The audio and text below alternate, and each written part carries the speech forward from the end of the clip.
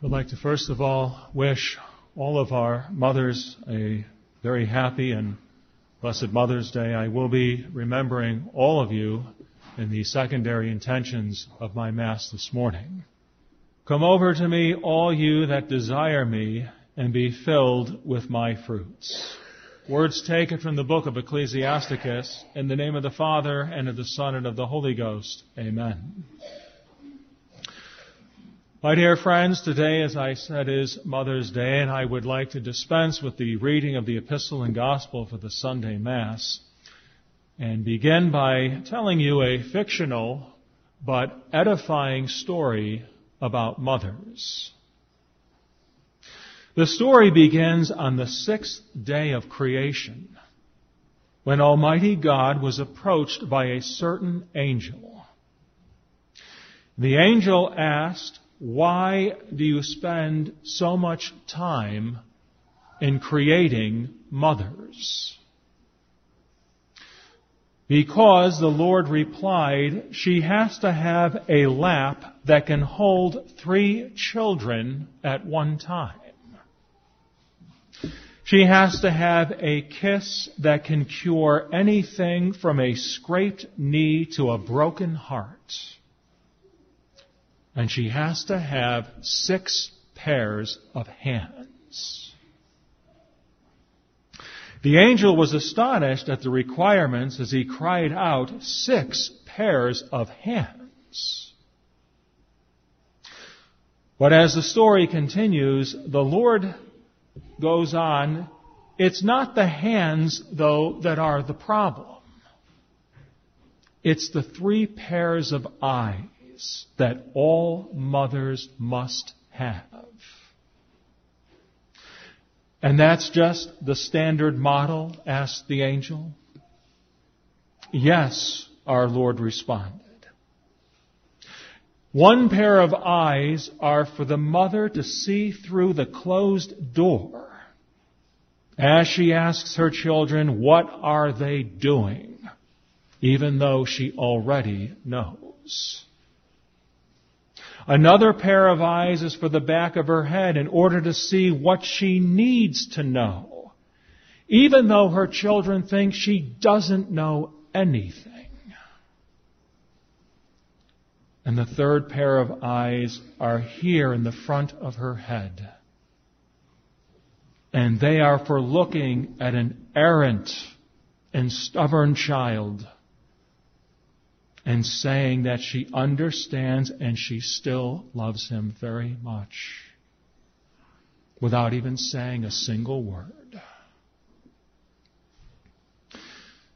As the Lord continued the work, the angel moved closer. He reached out and he touched the mother. And as he did, he said, "You have made her so soft and gentle." "Yes," said the Lord, "she is soft and she is gentle, but I have also made her very tough. And I have made her very tough because she will have to endure many hardships, and she will have to accomplish many things for her family." "Will she be able to think?" asked the angel. And Almighty God smiled and replied, "Not only will she be able to think, but she will be able to reason and even negotiate." As the angel watched the Lord work, he noticed something on the face of the mother. "What is that?" he asked. "It is a tear," God said. "What is the tear for?" asked the angel. "A mother's tear," he said, "is her way of expressing her joy. A mother's tear is her way of expressing sorrow. A mother's tear is for expressing her disappointment, her pain. her loneliness, her grief. And a mother's tear is for expressing her pride in her family. The angel blessed the Lord and cried out, Lord, thou hast thought of everything. Mothers are truly amazing. And it is true, my dear friends, generally speaking, mothers are truly amazing. For they have much to endure, many things to accomplish, and more often than not, numerous sacrifices to make on behalf of their children. There is no mother who has not at some time shed tears of joy, tears of sorrow, tears of disappointment, tears of pain, tears of loneliness, tears of grief, and tears of pride in her family. I am now 50 years of age. I'd like to be 37 again. But I'm 50 years of age. I grew up in a family of 8 children. I can now appreciate more than I did then the many sacrifices that my mother made and the many tears that she shed, that I saw her shed. She has been dead now for over 7 years. And growing up, I took her tears and her sacrifices for granted, perhaps as most of us here probably did, or even do right now. I can recall how often my mother would tirelessly and even uncomplainingly perform her household tasks. Her household tasks of cooking and cleaning and laundry, a family of 8 children, the washing machine is almost constantly going. All the shopping, all the errands she ran. And on top of all of that, trying to keep track of where we were and what we were doing and who we were with.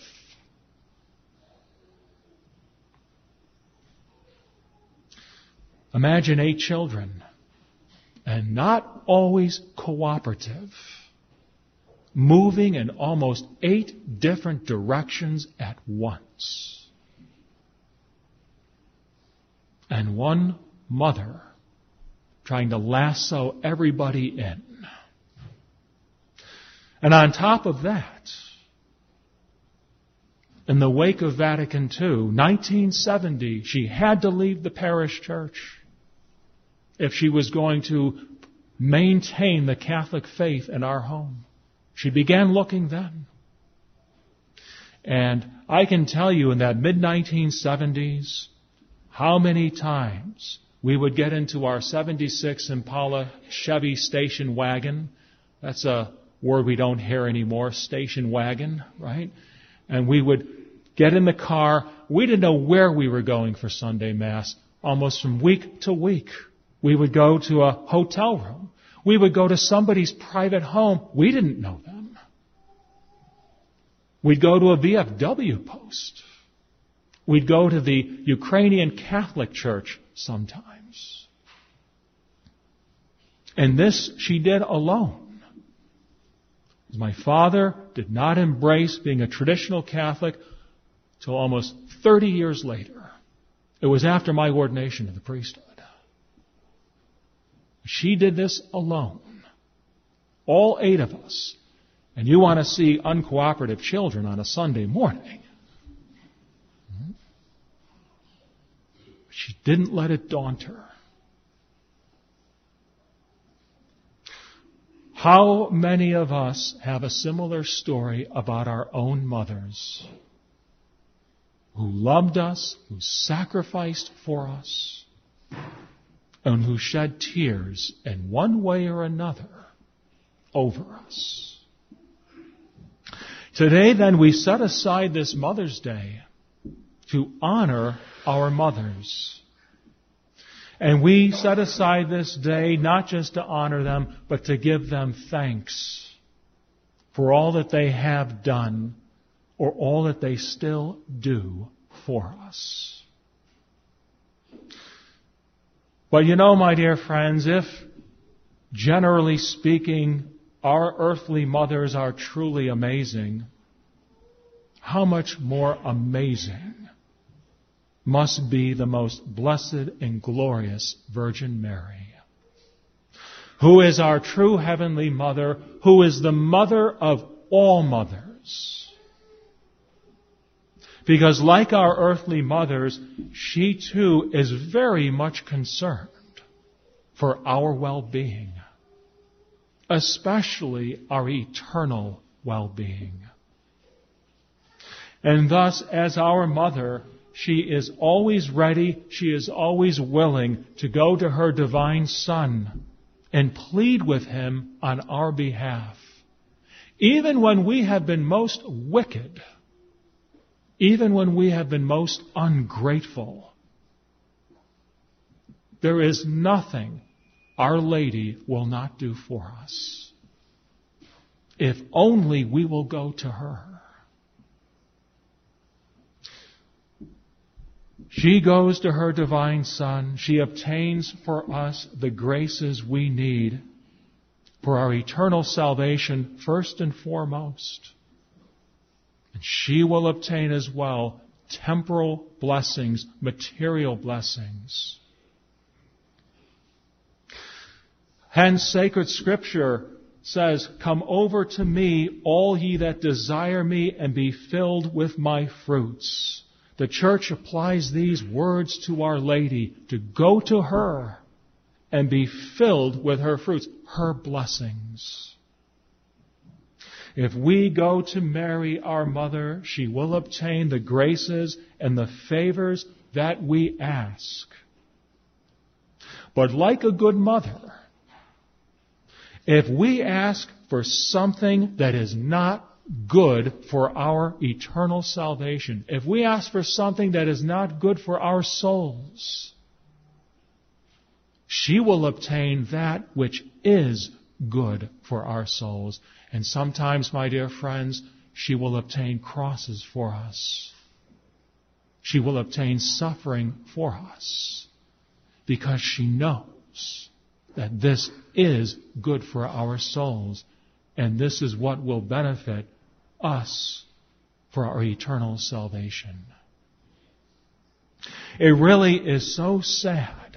A tragedy, actually. It's a tragedy. What happened in the wake of the Protestant Reformation in the 16th century? That is the first time, yes, there was a breakaway from the church. There were all kinds of problems. But within that Protestant Reformation, I single out as a great tragedy that they turned against Our Lady. They rejected her. They despised her. Some more than others. I think I might have told you one of our priests years ago was talking to a Protestant minister. And the Protestant minister threw up his hands and said, "What do you see in that little Jewish girl?" Right? That's the contempt that they have for the most blessed Virgin Mary. And you know, this offends our Lord very much. They think they are doing Christ a favor by holding in their hearts contempt for our Lord's mother. They think He's going to be proud of them for putting down the most blessed Virgin Mary, putting her, as it were, in her place. They are actually sanctioning, they are actually promoting, they are actually believing our Lord does not keep his own fourth commandment, to honor his mother. That's how effective the devil worked in their hearts. That's one of the greatest things he destroyed their love for Mary. He destroyed her, the mother of mercy, that devotion to her in their hearts. And in the new church, we've had this. It has happened in the new church too. There are some priests who have instilled in the hearts of their faithful a kind of hostility towards Our Lady. I knew of a Dominican priest, the Order of St. Dominic, the order that gave us the Holy Rosary, the means through which the Rosary was given. Some years ago, when he was asked to lead the Rosary in the local parish church, he said, I haven't said that in years. I don't even know how. He said, and why? Why would we do this? It takes too long, he said. Right? That's just a taste of the destruction. After giving us Himself in the Holy Eucharist, in which Christ is really, truly, substantially present, as the Council of Trent teaches, in the Holy Eucharist, Our Lady was His last great gift to all of us. And as He gave the Holy Eucharist at the Last Supper on the night before His death, it was during His death, as He was dying, hanging on that cross, that He gave her to us in the words, Behold thy mother. And from that moment, the Mother of God became the mother of all men. And thus, as our mother, she deserves our filial devotion, she deserves our love, she deserves our respect. When Almighty God appeared to Moses in the burning bush on Mount Sinai, if you recall, He commanded Moses to take his sandals off his feet, because the ground upon which Moses stood was holy ground. And it was holy because God was present in the burning bush. Now think about this, my dear friends. If common, ordinary dirt can be made so holy by the presence of God in a burning bush, how much more holy is Mary, the Mother of God? How holy she really is. How holy is she in whom the Son of God made man was formed, and in whom He dwelt for 9 months. How holy must she be if the angels of heaven bow down and reverence her. How holy she must be if her very name of Mary causes the devil to tremble with fear. St. Thomas Aquinas says that the nearer one is to Christ, the holier they are. And thus Mary is the holiest of all, because no one is nearer to Christ than her. Now we are, my dear friends, by God's grace and mercy, we are persevering in our Catholic faith, the one true faith. And as faithful Catholics, then, let us ever strive each day to love and honor the Most Blessed Virgin Mary, our Heavenly Mother, who is our life, our sweetness, and our hope. And let us love her and honor her in a very practical way, by keeping her divine Son's commandments. Because when we break those commandments, we break His heart. And if His heart is broken, her heart is broken. Let us love and honor her by praying her rosary every day, or at least praying to her every day. And as we come upon another summer, let us honor her by keeping the Catholic standards of Mary-like modesty in our dress. And by that I mean not wearing the low-cut, revealing clothing that is so prevalent in our society today. It is clothing that offends God and can and will and does lead souls into mortal sin and ultimately into hell. For how can someone profess to love the lady and be devoted to her, but who wears clothing that offends her son and sends souls to hell? And finally, my dear people, let us as well always love, honor, and respect our own earthly mothers who gave us life. One day our mothers, if they are not already gone, one day they will be taken from us. And if we have not loved them as we should have loved them, if we have not honored them as we should have honored them, and if we have not respected them as God has commanded us to respect them, we shall regret it for the rest of our lives. And if our mothers have passed into eternity, let us not forget them, but rather let us pray daily for them. For unlike the bond of marriage between a husband and wife, which ends at death, motherhood does not cease with death. It goes on for all eternity. May our Blessed Mother, the Mother of all mothers, bless our mothers this day and every day. God bless you. In the name of the Father, and of the Son, and of the Holy Ghost. Amen.